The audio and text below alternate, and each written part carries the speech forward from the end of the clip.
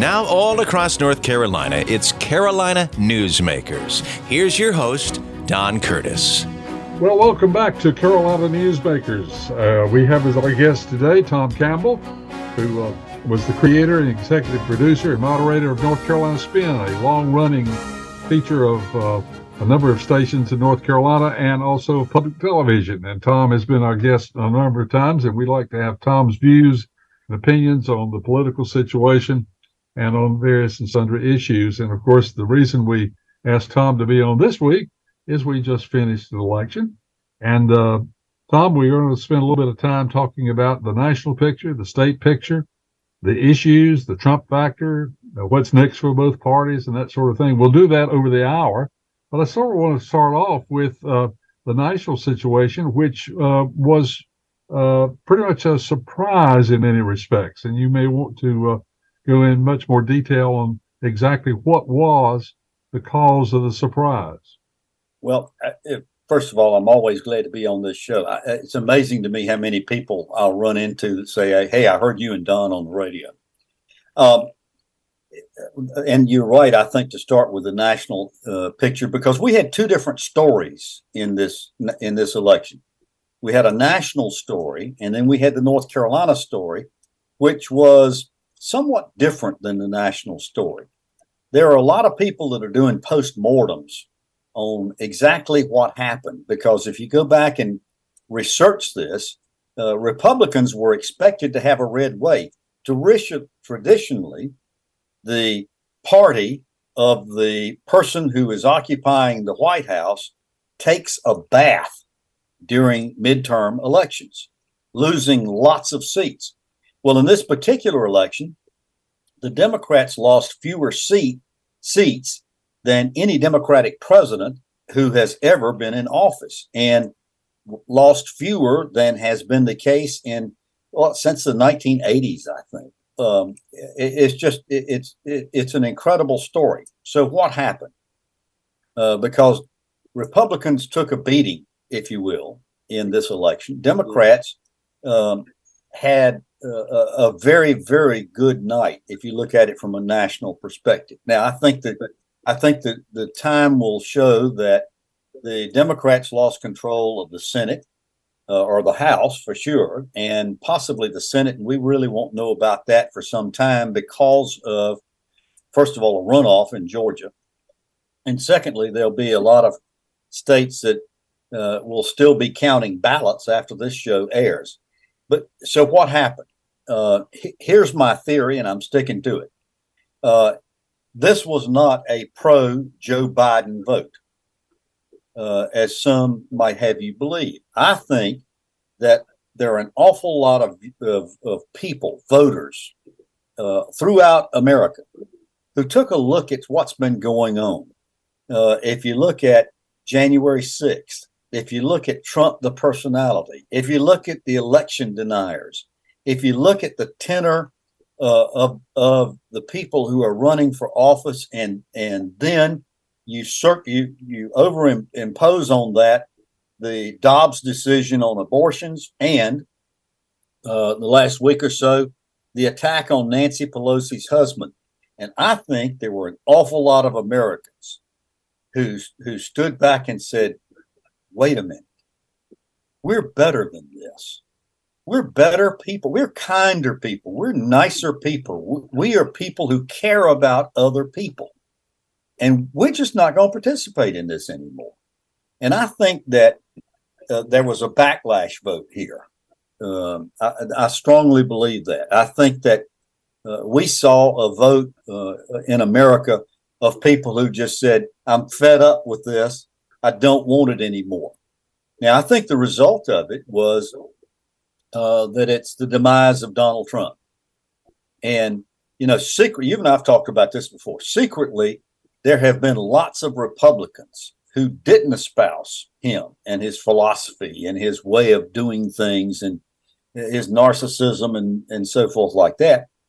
But they were so afraid of him that they wouldn't speak out, because they saw what happened to the Liz Cheneys and the other Republicans who spoke out against him, he got people to replace them in the primaries and so forth. Now, I think what we saw was the emergence of his competition, which is Ron DeSantis, or as Trump called him the other night, Ron DeSanctimonious. He also said, by the way, he was livid about this. My understanding was he was calling his aides and friends and just threw a fit. Ended up blaming a lot of it on Melania, particularly the Emmett Oz and Fetterman race in Pennsylvania, and just said, you folks just let me down. They didn't understand. He didn't understand what they understood, which is that he was the problem. It's like the old Pogo cartoon. I have seen the enemy, and it are us. So I think that's a large part of what happened in America. So what do we end up with? We end up with, by the way, more Democrat-controlled governments. I mean, the whole state of Michigan flipped blue. There were several other states, Michigan, Minnesota, several of them that flipped blue in control of the legislatures, the Secretary of States, the governorships. So we're going to see an emergence of a different kind of governance taking place over the next couple of 3 years. But I think that the Senate, the House, has definitely flipped to Republicans. And by the way, I'm thinking Nancy Pelosi is probably kind of relieved. I think she was kind of tired of this whole mess herself. And so this gives her a good, graceful way to exit. And she'll probably remain in office for this term. And you probably won't see her running again after that. Now, Tom, the information I get, or what little bit I've read about it, is that because the Republicans did not have that red wave and did not take quite as many House seats as they think, that even though they've got control, they may have more difficulty controlling that group. Yes. Because so that may be one of the things to really watch is, while they have control, do they have control? If McCarthy ends up being House Speaker, as he's been wanting to do for so many years, he's not going to have a large plurality. He's not going to be able to lose many votes in his caucus on key issues. And frankly, both of the caucus have factions and areas in which there are various ones who agree on some issues and disagree on others. McCarthy's got a pretty interesting cast of characters he's going to have to be dealing with. There's still some election deniers. There are people who are ready to move on from that. There are people who are more moderate as opposed to the Freedom Caucus and some other more extreme people. Yeah, he's going to have problems. I don't think there's any question about it. It's not going to be a happy speakership for him. And I think the same is true if the Republicans should end up taking over the Senate. My gosh, look at what Joe Manchin has done to the Democratic Party. I mean, this one single senator has sidelined so many initiatives that Biden and the Democratic leadership wanted to institute there. Yeah, this is going to be an era in which I think it's going to be very difficult governance. Now, let me tell you why I think this is going to be extremely important. And we're going to see this beginning in December, because the government is going to have to raise its debt ceiling in December. And there is a lot of talk, or has been a lot of talk, that the Republicans are going to block any kind of effort to increase the national debt. And we might go back to a situation like we had with Newt Gingrich. You might remember back in the 90s when Gingrich effectively shut down the government because he wouldn't agree with the raising of the debt ceiling. Well, we might be back into that same kind of scenario again. But now they're getting ready to take leadership of what they're getting ready to break up.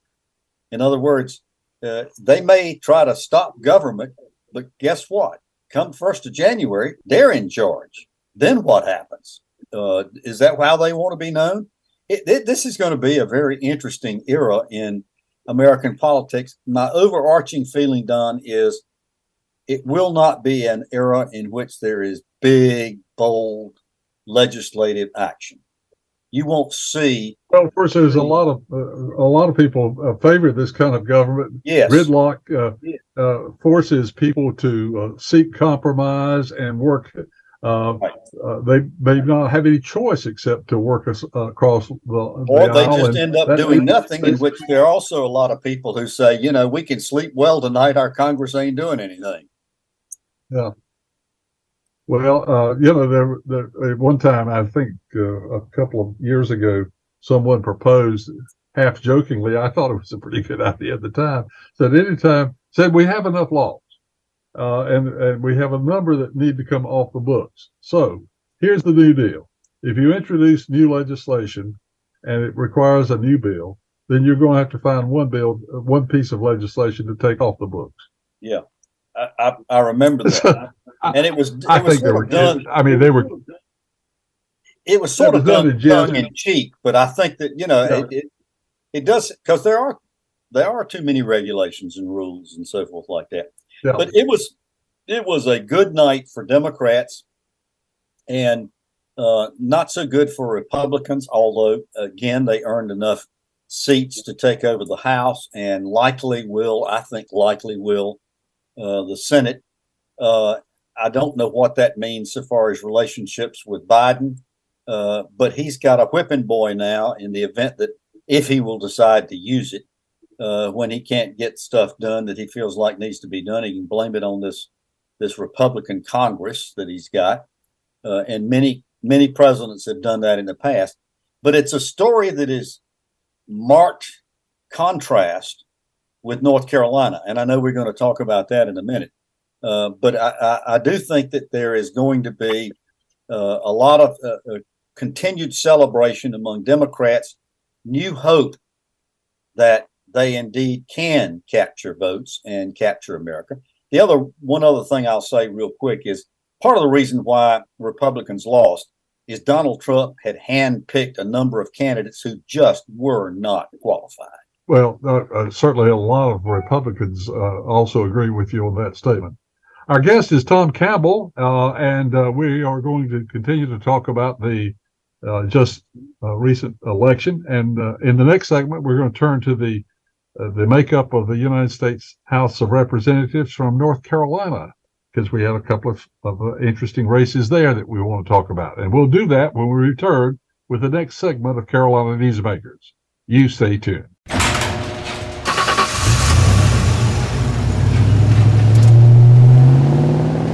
I spend a lot of time in the garage, but even more time in the rain, sleet, and mud. In 95, I helped tow your moving trailer. In 05, I helped you get out of a ditch. Yeah, I know I'm a bit rusty, and sadly in 09, it was sparks from me, your handy chains, dragging behind your truck that accidentally started a wildfire. Sparks from dragging chains can start a wildfire. Spark a change, not a wildfire. Visit SmokeyBear.com. Brought to you by the U.S. Forest Service, your state forester, and the Ad Council. Only you can prevent wildfires. Melissa from Michigan. I work an extra part-time job serving lunch at my child's school, but I still can't afford to put food on our table. Daniel from California. Choosing whether to pay the rent or pay to fix the car to get to work doesn't leave us with much at all. Now we can't even pay for meals. Hunger is a story we can end. End it at feedingamerica.org. Brought to you by Feeding America and the Ad Council. We continue with Carolina Newsmakers. Here's Don Curtis. We're back on Carolina Newsmakers. Our guest this week, the creator and the executive producer of the long-running television program North Carolina Spin. We'll talk a little bit more about that program and its sort of history because it's an interesting series that ended. When did you have your last broadcast? A year and a half or 2 years ago? December 31st of 2020. In fact, I was on your show how that fast next time Sunday. flies. Yeah.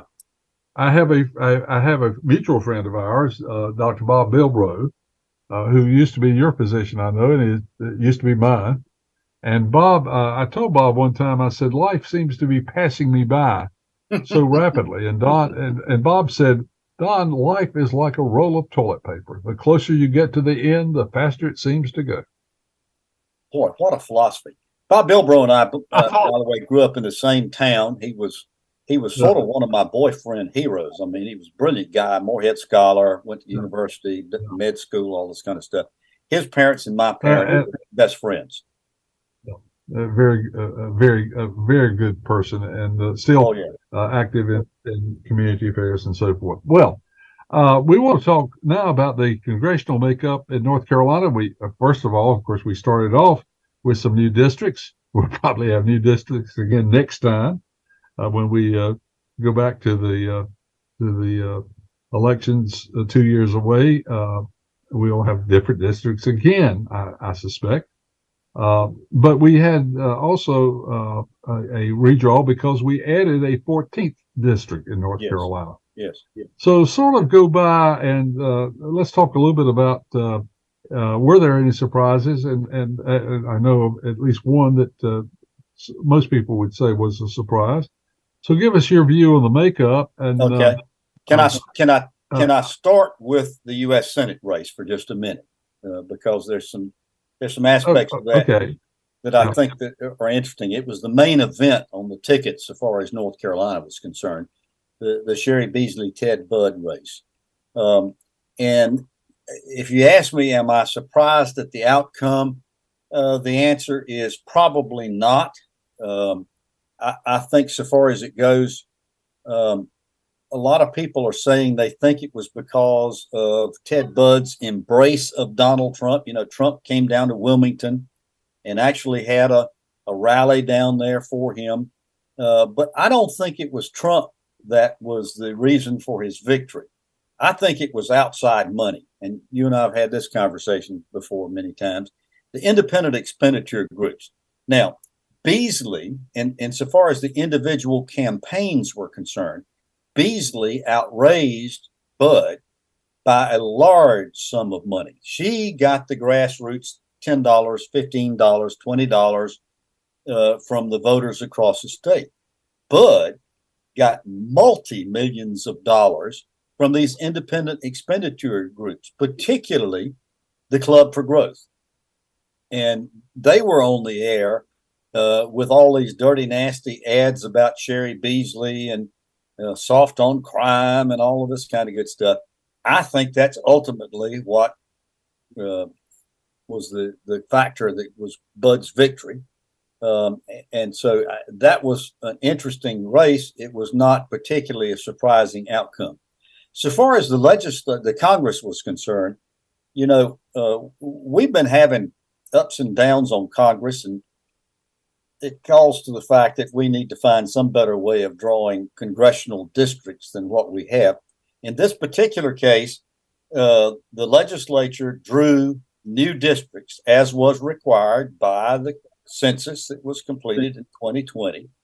And the districts they drew were declared by the court to be so prejudicial, so biased, so partisan that the Supreme Court told them to go back and draw them again. Well, they tried another time, and the districts were just about as bad as they were the first time. So the court said, well, okay, here's what we're going to do. We're going to get 3 special masters in, and we're going to draw congressional boundaries for this election because it's so close to voting day, both the primaries and the general election. we're going to put these maps in place for the 2022 election. But we're going to tell you right now, you are going to have to redraw new districts for the 2024. And the implication was you're going to have to bring them back here. And if we don't think they're unconstitutional, we're going to call them again and we'll keep doing this dance until they come up with fairer districts. Two things about that. Number one, this is where the elections for the Supreme Court of North Carolina become so important. I think it was the most important election we held in North Carolina was our Supreme Court races. The court went from having 4 Democrats and 3 Republicans to having 5 Republicans and 2 Democrats. Now, play this out on this redistricting again. So the legislature draws districts, and they are going to obviously be contested. I think that's the type of time we're living in right now. Whoever draws the districts, they ain't going to be considered fair. And so they're going to be challenged in court. This guy, Mark Elias, who is a Democratic operative, has been suing states and suing North Carolina for years over voting. And they're going to go to the Supreme Court. But guess what?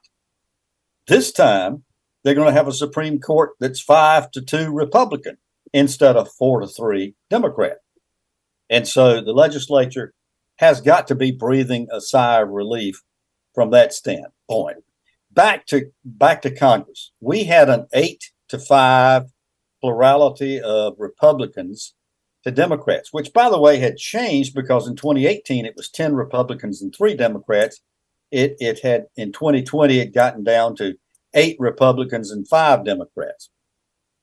They redrew districts, and in the process of redrawing districts and inserting these new special masters maps, they were, I think, fairer, more representative districts that were drawn. We ended up Tuesday night with 7 Republicans and 7 Democrats. Well, I think that probably pretty closely mirrors North Carolina. I mean, if you look at us as a state, we are a state with about as many Democrats as we have Republicans. The unaffiliateds can make the difference in votes, but they can swing back and forth either way. So we're going to end up with 7-7 for the next 2 years. And then we're going to have to draw them again. And who knows what's going to end up by then. We've got a legislature still controlled by Republicans. So we'll just have to wait and see how that happens. I think one of the things that's been interesting to me, Don, early on, is that the John Locke Foundation, which is a far-right think tank headquartered here in Raleigh, the John Locke Foundation has a piece already saying that the reason why we had as many Democrats get elected is because of the Democratic court mandate. In other words, it's the Democrats' fault that we have 7-7. And they implied that the districts would have been much fairer if the Democratic court had been willing to do it on a more nonpartisan basis. Wait a minute. Isn't that what all of us have been saying for the last 10 or 15 or 20 years? That we would like to have less partisan, more balanced districts being drawn? Well, anyway, so we got 7-7. A lot of people say that the 13th district was a surprise, the Bo Hines race. It wasn't a particularly surprising fact as far as I'm concerned, mainly because, again, Bo Hines had no experience. He had actually been shopping around for a congressional district to move to and run in. And he was a Trump nominee. And again, I think this was one factor that we ought to say both on a national level and on the local, on the state level. I think the voters finally said, you know what? It's not just whether they are an R or a D. We want to look at the individual candidate and make a choice on the individual rather than that. And I think that in this particular case, there were a lot of people who looked and said, Bo Hines may have been a pretty good football player, although he really wasn't that great a football player for NC State. But he certainly didn't have any trouble. Huh? You're getting in serious trouble when you start talking about whether he was a good football player or not. So I just warn you on that. All right. Are there some who think he was? I don't know, but I'm just saying. He dropped out of school after, 2 years and then went to Harvard. I mean, I don't know. Anyway, so far as it goes, that's not the point. The point was he wasn't qualified. He really wasn't a well-qualified candidate, and Trump picked him and embraced him, as he did several other candidates. And I think the voters just saw through that.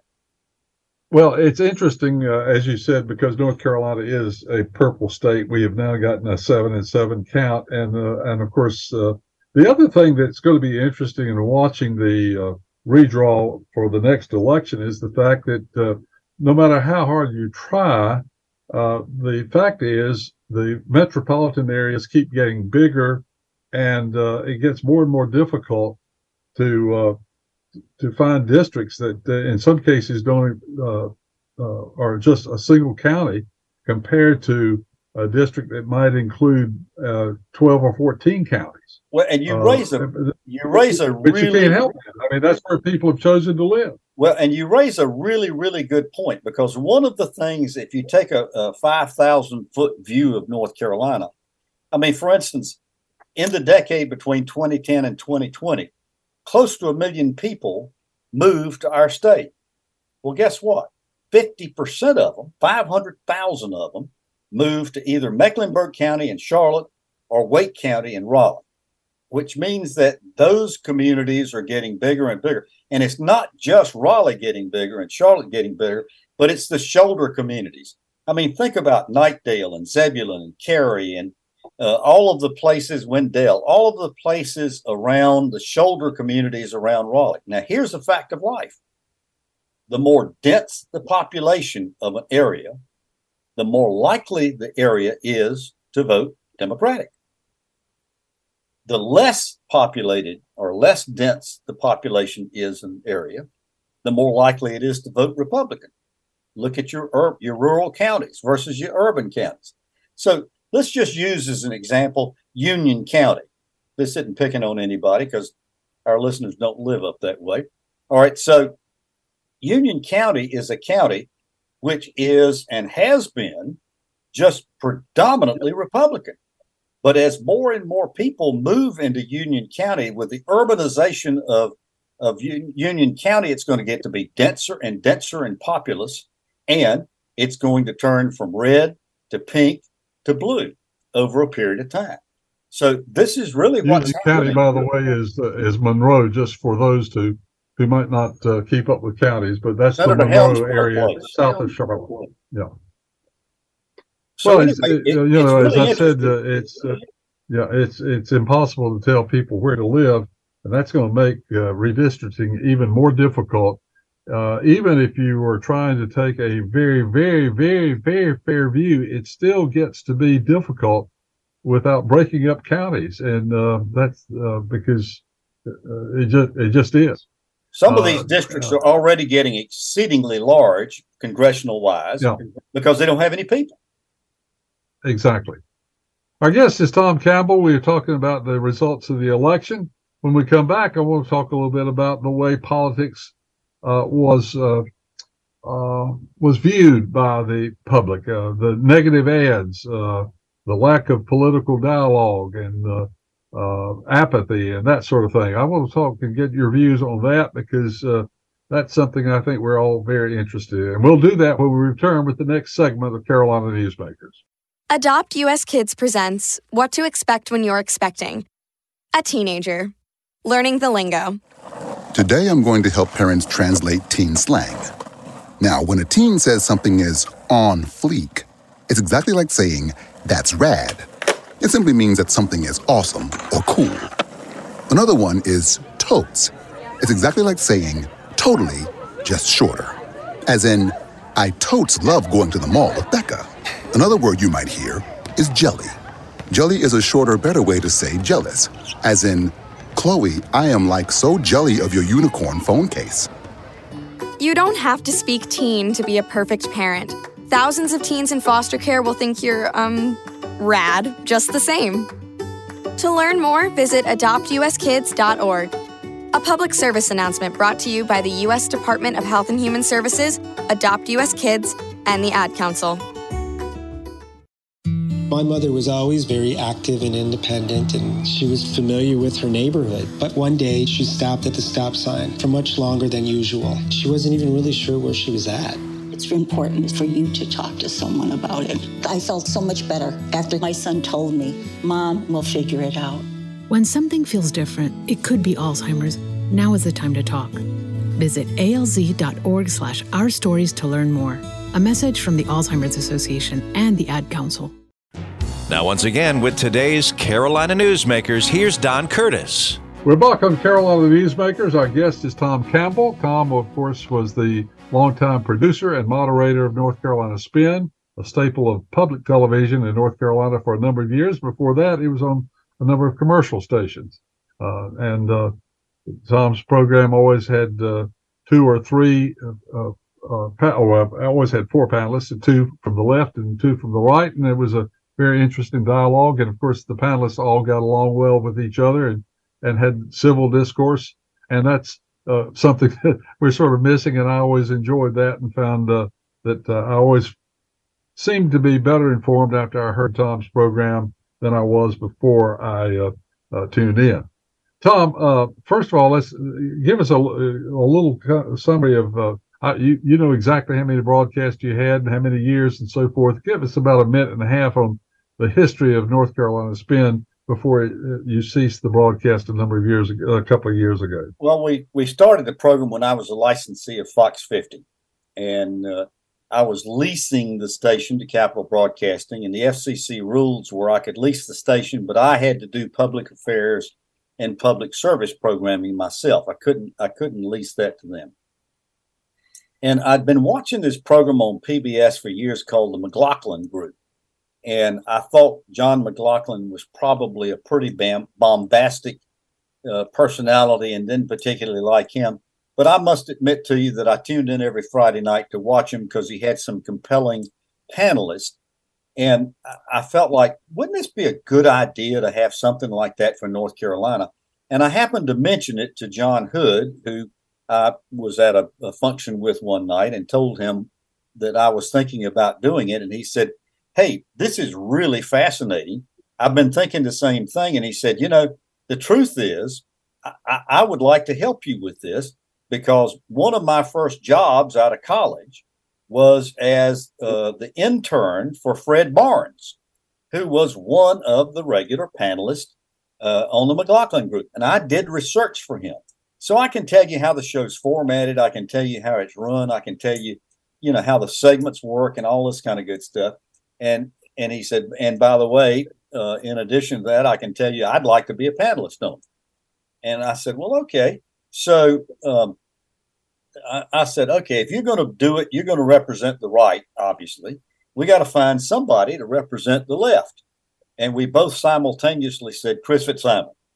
So we met at TK Trips for lunch one day. And over lunch at TK Trips on a napkin. I mean, this is the kind of stuff legend is made out of. Over a napkin, we sort of penciled out how we would run the show, how we would format it, and so forth like that. And so from that, we got it started in September of 1978, and we had 1,154 episodes over a 21-and-a-half period. Name some of the various and sundry guests that you had through the years, because it's a long list, and some were only on once or twice, but a number had a reoccurring role. But you had some very, very, very smart people representing both the left opinions and the right opinions. You might want to mention just a few of them. We prided ourselves on that. Well, we had a younger Pat McCrory before he ran statewide for office, was one of our panelists from time to time. He'd come from Charlotte. A good friend of both of ours, Henry Hinton from down east, who does a great Talk of the Town radio program down there every morning. But we had lots of people who were formers in state government. The former lieutenant governor Dennis Wicker, the former Supreme Court Justice Bob Orr, the former Secretary of State and Attorney General Rufus Edmisten.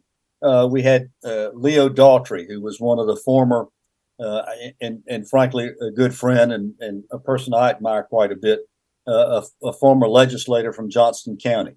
And we had people of that ilk, but we also had, in addition to John Hood, we had a number of people who were representing either the John Locke Foundation or NC Policy Watch, which was a think tank that kind of evolved, which was on the left-hand side. The philosophy was of the show was we wanted a show in which we presented more than one side of an issue. We were not going to be in the bag, so to speak, for any particular party or philosophy, but we wanted to represent. And the other part of it was that even though the panelists may have opinions and thoughts about specific issues, we were not going to be the show that told you what to think. We were going to be the show that told you the different sides of issues and then count on you being smart enough and trusting you to be smart enough to make up your own decision. And I think that's kind of what that, and the fact that, as you said, it was civil debate. Now, I will tell you that this is the one source of pride that I have in the show, is that we had on the show what's called Tom's Rule. And Tom's Rule is that we are Southern ladies and gentlemen, and if you can't act like one, if you can't refrain from name calling and really ugly critical discussion, you don't come back. And it worked for 21 and a half years. So my role I saw was Switzerland. I always really got upset on these cable shows where they had the show and the host himself or herself was part of the partisan debate. I didn't feel like that was my role. I felt like my role was to keep the trains running and to give people the opportunity, make sure everybody had airtime, make sure everybody got treated properly, and then let the viewers make the decisions, and trust my panelists also to be smart enough to present them with some well thought out thoughts. I'm very proud of that leads me to the next topic I wanted to change to, and that is the fact that I think the one thing that almost everybody that voted in the election can agree on is they were all tired of negative political ads. But here's the other side of it. Negative ads obviously work. Yep.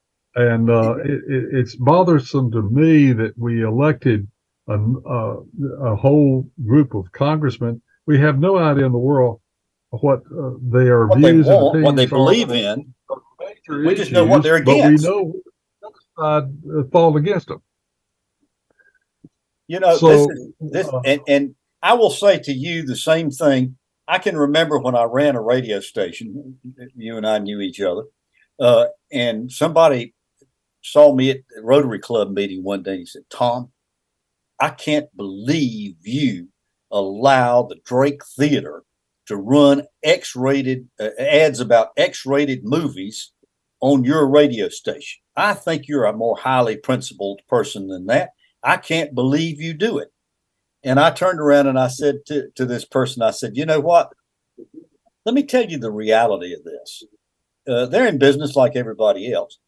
And if people stopped buying tickets to see these X-rated shows, they quit showing them. Well, the same thing is true so far as these political ads are concerned. I'm as upset with them and fed up with them as anybody in this state. But I will tell you that if you continue to vote for people who do these ads, and by the way, more and more of these ads are not being done by the candidates, they're being done by these independent expenditure groups, and that's something I think needs to be changed about politics. The Supreme Court allowed all of this with their Citizens United decision back many years ago.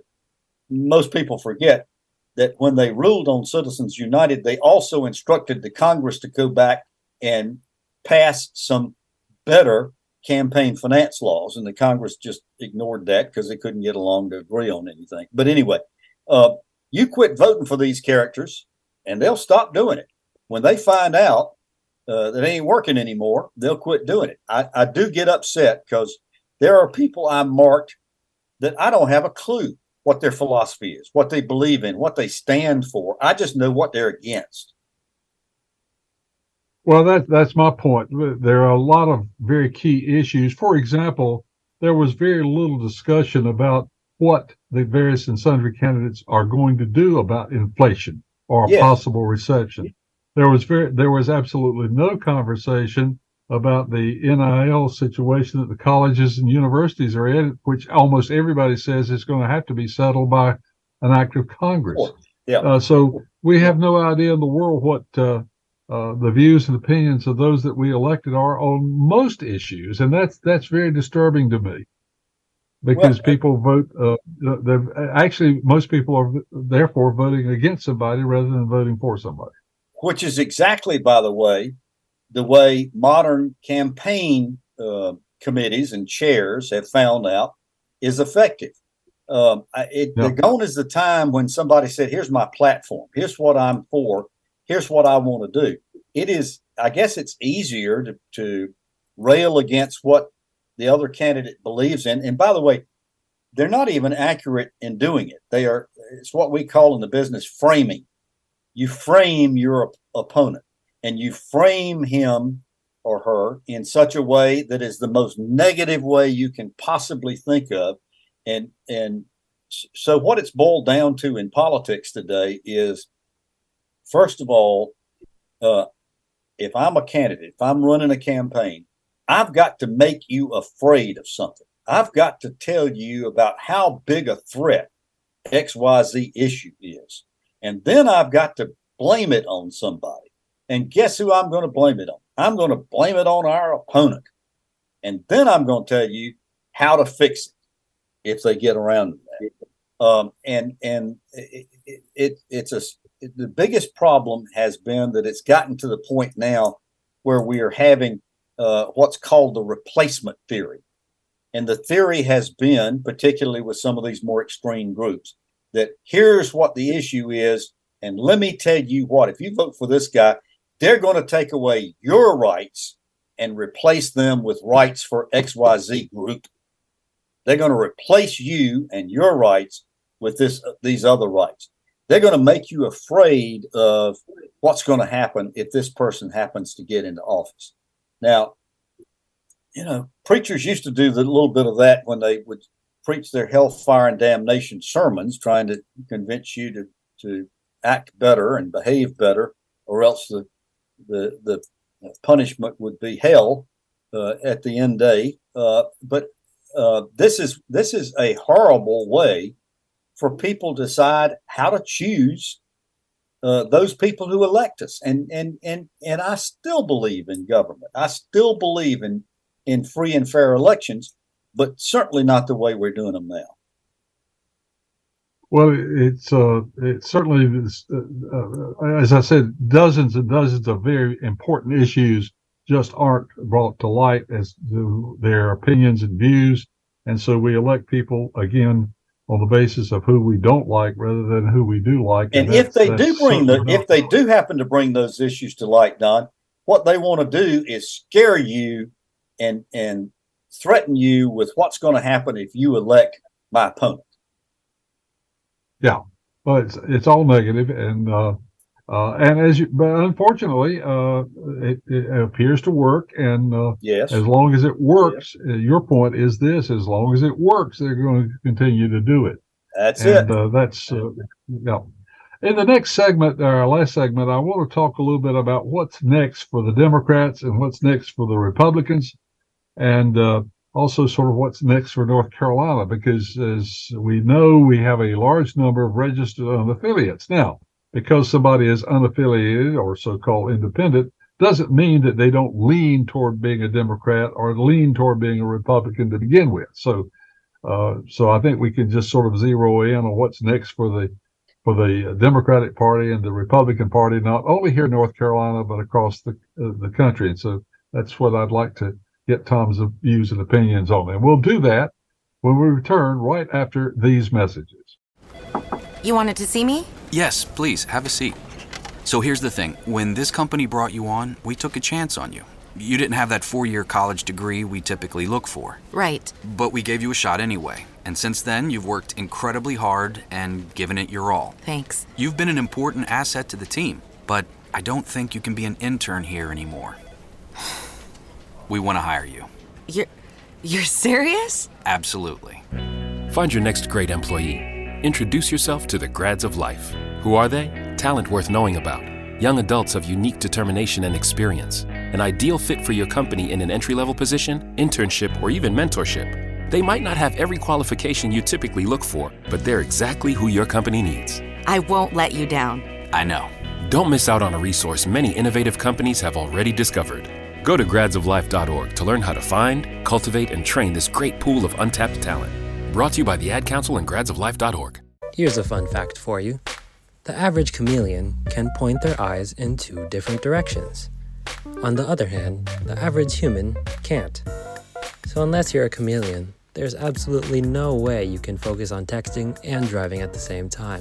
So don't do it, unless you're a chameleon. Visit StopTextsStopWrecks.org. A message brought to you by the National Highway Traffic Safety Administration, Project Yellow Light, and the Ad Council. Carolina Newsmakers continues, and once again, here's Don Curtis. Final segment of Carolina Newsmakers this week. Our guest is Tom Campbell, the creator, executive producer, and moderator of North Carolina Spin, program that was on the air for more than 22 years and ended its run in December of 2020 after some huge number of broadcasts, 1,500 and some odd. I've forgotten how many you said, but it was a lot of them.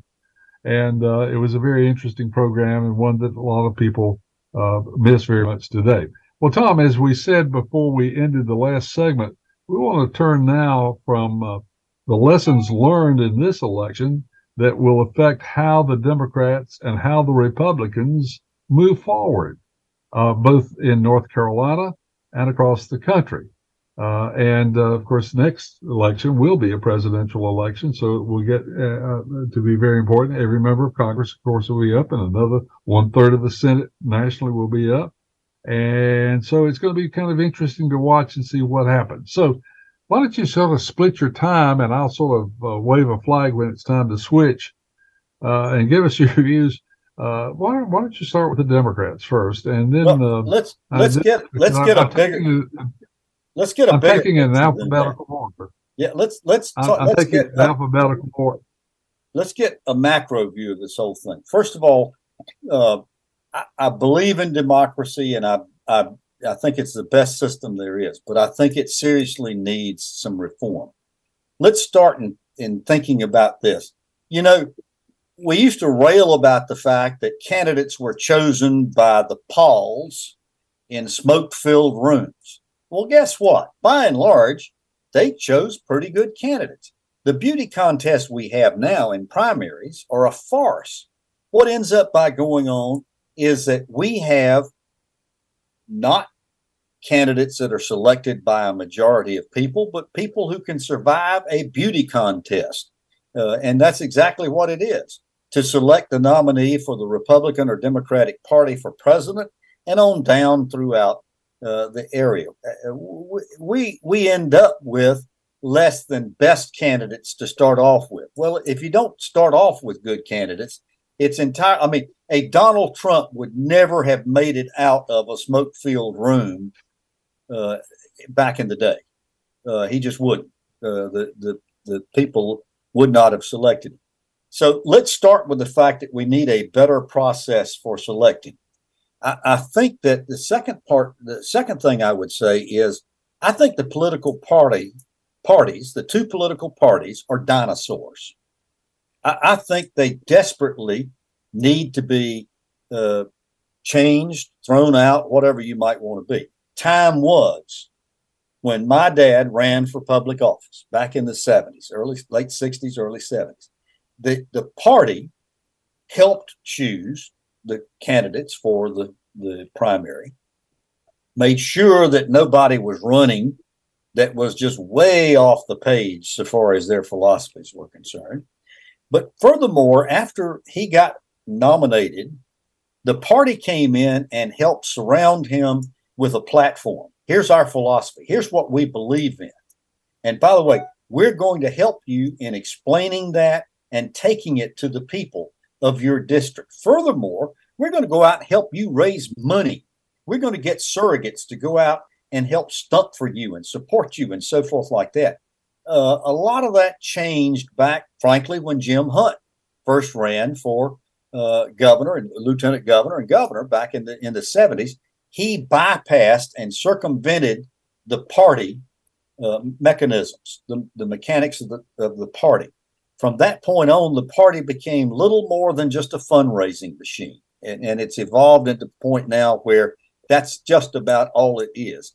It can talk about maybe it espouses this platform or that platform, but they're toothless tigers. They don't have any way to enforce it. And frankly, it's nothing that anybody pays too much attention to. So I do believe that. I think further that the majority of people in North Carolina, and my thesis on this unaffiliated voter, yes, if you're an unaffiliated voter, you may lean more toward voting Republican or more toward voting Democrat. That may be your proclivity. But I think the majority of the voters and people of North Carolina are moderates. And there is no place for moderates anymore in either of the parties. Not only are they not rewarded, they're penalized, they're punished if they want to be inside either one of the political parties. If I'm not far left or far right, I just get ignored. Well, that's a fallacy, and the parties themselves need to figure out how to correct that and get back on. The reason for it is, by the way, the extreme factions are the most vocal. They are the most threatening. They are the ones who say, if you don't adopt this platform, if you don't do this, we're going to bolt. Well, guess what? Bolt. It's okay. We'll survive.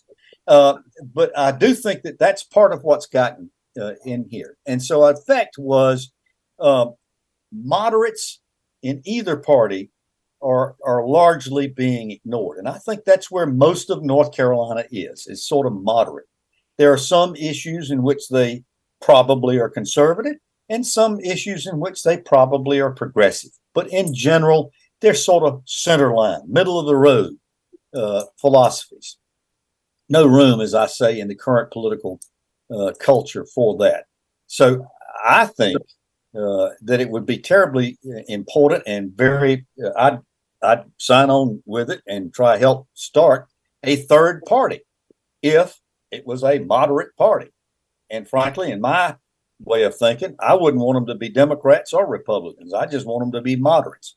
Now, why haven't we done that? Why hasn't this been done? The reason for it is because the two political existing parties, particularly in North Carolina, have made it so difficult for you. Don Curtis, you're a moderate. You want to run as an unaffiliated voter. The truth is, they have made this so difficult for you to get on the ballot. They've made it so difficult. The way that it works right now is if you are an unaffiliated, you want to run as an unaffiliated, you have to go out and get voters to sign a petition for you. And you've got to get a certain number of voters that voted during the last election in order to be able to qualify and get put on the ballot. Well, in essence, what's going on is that political parties are controlling their own competition. I can kind of understand it, but it's not good for government. It's not good democracy, in my opinion. So I think one of the things that's got to happen is we've got to have better ballot access. Now, I think that the Democrats in general have allowed their factions to the left to dictate too much of their policy. And I think they need to be more strengthened by that, their positions, more moderate positions on what they stand for. The problem is that the parties consist of such many factions that there's no way in the world they can get enough consensus to appease all of them. And I'm not sure I have an answer for that, Don. I know you'll find that very difficult to believe, but I think it needs to be done, but I'm not sure how to do it. The only threat that I see that might potentially be any help is the ability to be able to start a third party. What's wrong, by the way? What's wrong with the old system? Yeah, I understand, and I'm going to tell you in a minute why it's opposed. But what's wrong with everybody putting their name on a ballot that wants to run for an election? And let's have some sort of a process where we winnow it down. And doesn't make any difference whether they're Democrats or Republicans or what. The top 2 or 3 vote getters get to run in a general election, and then we choose, or 4, whatever it happens to be. I got it. The ballot is already long enough. We've got too many races on the ballot. That's a problem in North Carolina, frankly. Our ballot is way too long. There are a lot of offices, and this is heresy, but there are a lot of offices which we should not have to elect. The truth is, we shouldn't be electing a Secretary of State. We should not be electing Attorney General. We should not be electing a State Superintendent of Public Instruction, maybe a State Treasurer, maybe a State Auditor. I'm not sure where you draw the line with that, but that in and of itself lengthens the ballot when we go to the polls to vote. So I think if we could figure out how to let the executive choose the various officers that serve in the cabinet, kind of like they do in Washington, then get the Senate to confirm these people if you want to. But the truth is, if we shorten the ballot and give more opportunity for voters to vote, I have this great trust in voters. I have this great belief that people are inherently good and that they are willing to look after their own self-interest to the extent that they will know which candidates on the ballot will serve them best. The only exception to that, by the way, is in judicial elections. And I think we are way, way, way off the beam insofar as electing judges. That doesn't ensure we're going to get good justices. I'll never forget the analogy that Barack Obama made in talking to the folks in Georgia about Herschel Walker. He said, suppose you're in an airport and you look down the hall and you see Herschel Walker and you say, wow, listen, there is a guy who was a Heisman Trophy winner. He was one of the greatest running backs that ever played the game of football for the University of Georgia. He is just a legend. Why don't we let him fly the airplane? He said, you wouldn't do that. He's not qualified. Well, so why do we elect people to the bench? Yeah, they got to be a lawyer. That's the law. They got to be a lawyer, but does that make them qualified? Not necessarily. So I think we should quit electing judges and find a better way of appointing them and then having some sort of reaffirmation of them after they've been in office for a long time. I think the Democrats have been rightly accused of being too leftist. The Republicans have been rightly accused of being too much to the right. And I think it's largely because the factions within their party have driven them that way. Now, the result of that is that people who are moderates, me, you, whoever, we say, hey, wait a minute. I don't feel like I'm at home in either one of these parties anymore. I don't want to be a Democrat. I don't want to be a Republican. I'm going to be an unaffiliated and have been for a number of years. The system needs fixing. We've got people who are more interested in blaming other people and finding criticism in other people instead of trying to improve what we've got. And that's a problem. And I think we need to work on it. Well, I think there are an awful lot of people that think both parties have lost touch with the middle, and the middle is obviously a lot larger than either the left or the right. That's for sure. Well, Tom, our time is all gone. We appreciate you being with us, Tom Campbell. If you'd like to hear a repeat of this broadcast or share it with a friend, you can go online to carolinanewsmakers.com and do just that. carolinanewsmakers.com. And, of course, Jason will have another interesting guest for us next week on the same group of stations, as he is the producer of the program and he does a great job. Till next week, same time, same station. Have a good week, everybody. Carolina Newsmakers is a production of NCN and is heard each week on a network of North Carolina's leading radio stations. To hear a repeat of this broadcast, go to carolinanewsmakers.com. Carolina Newsmakers is produced by Jason Kong Network engineer is Alan Sherrill. I'm Scott Fitzgerald, inviting you to join us again next week, same time, for Carolina Newsmakers.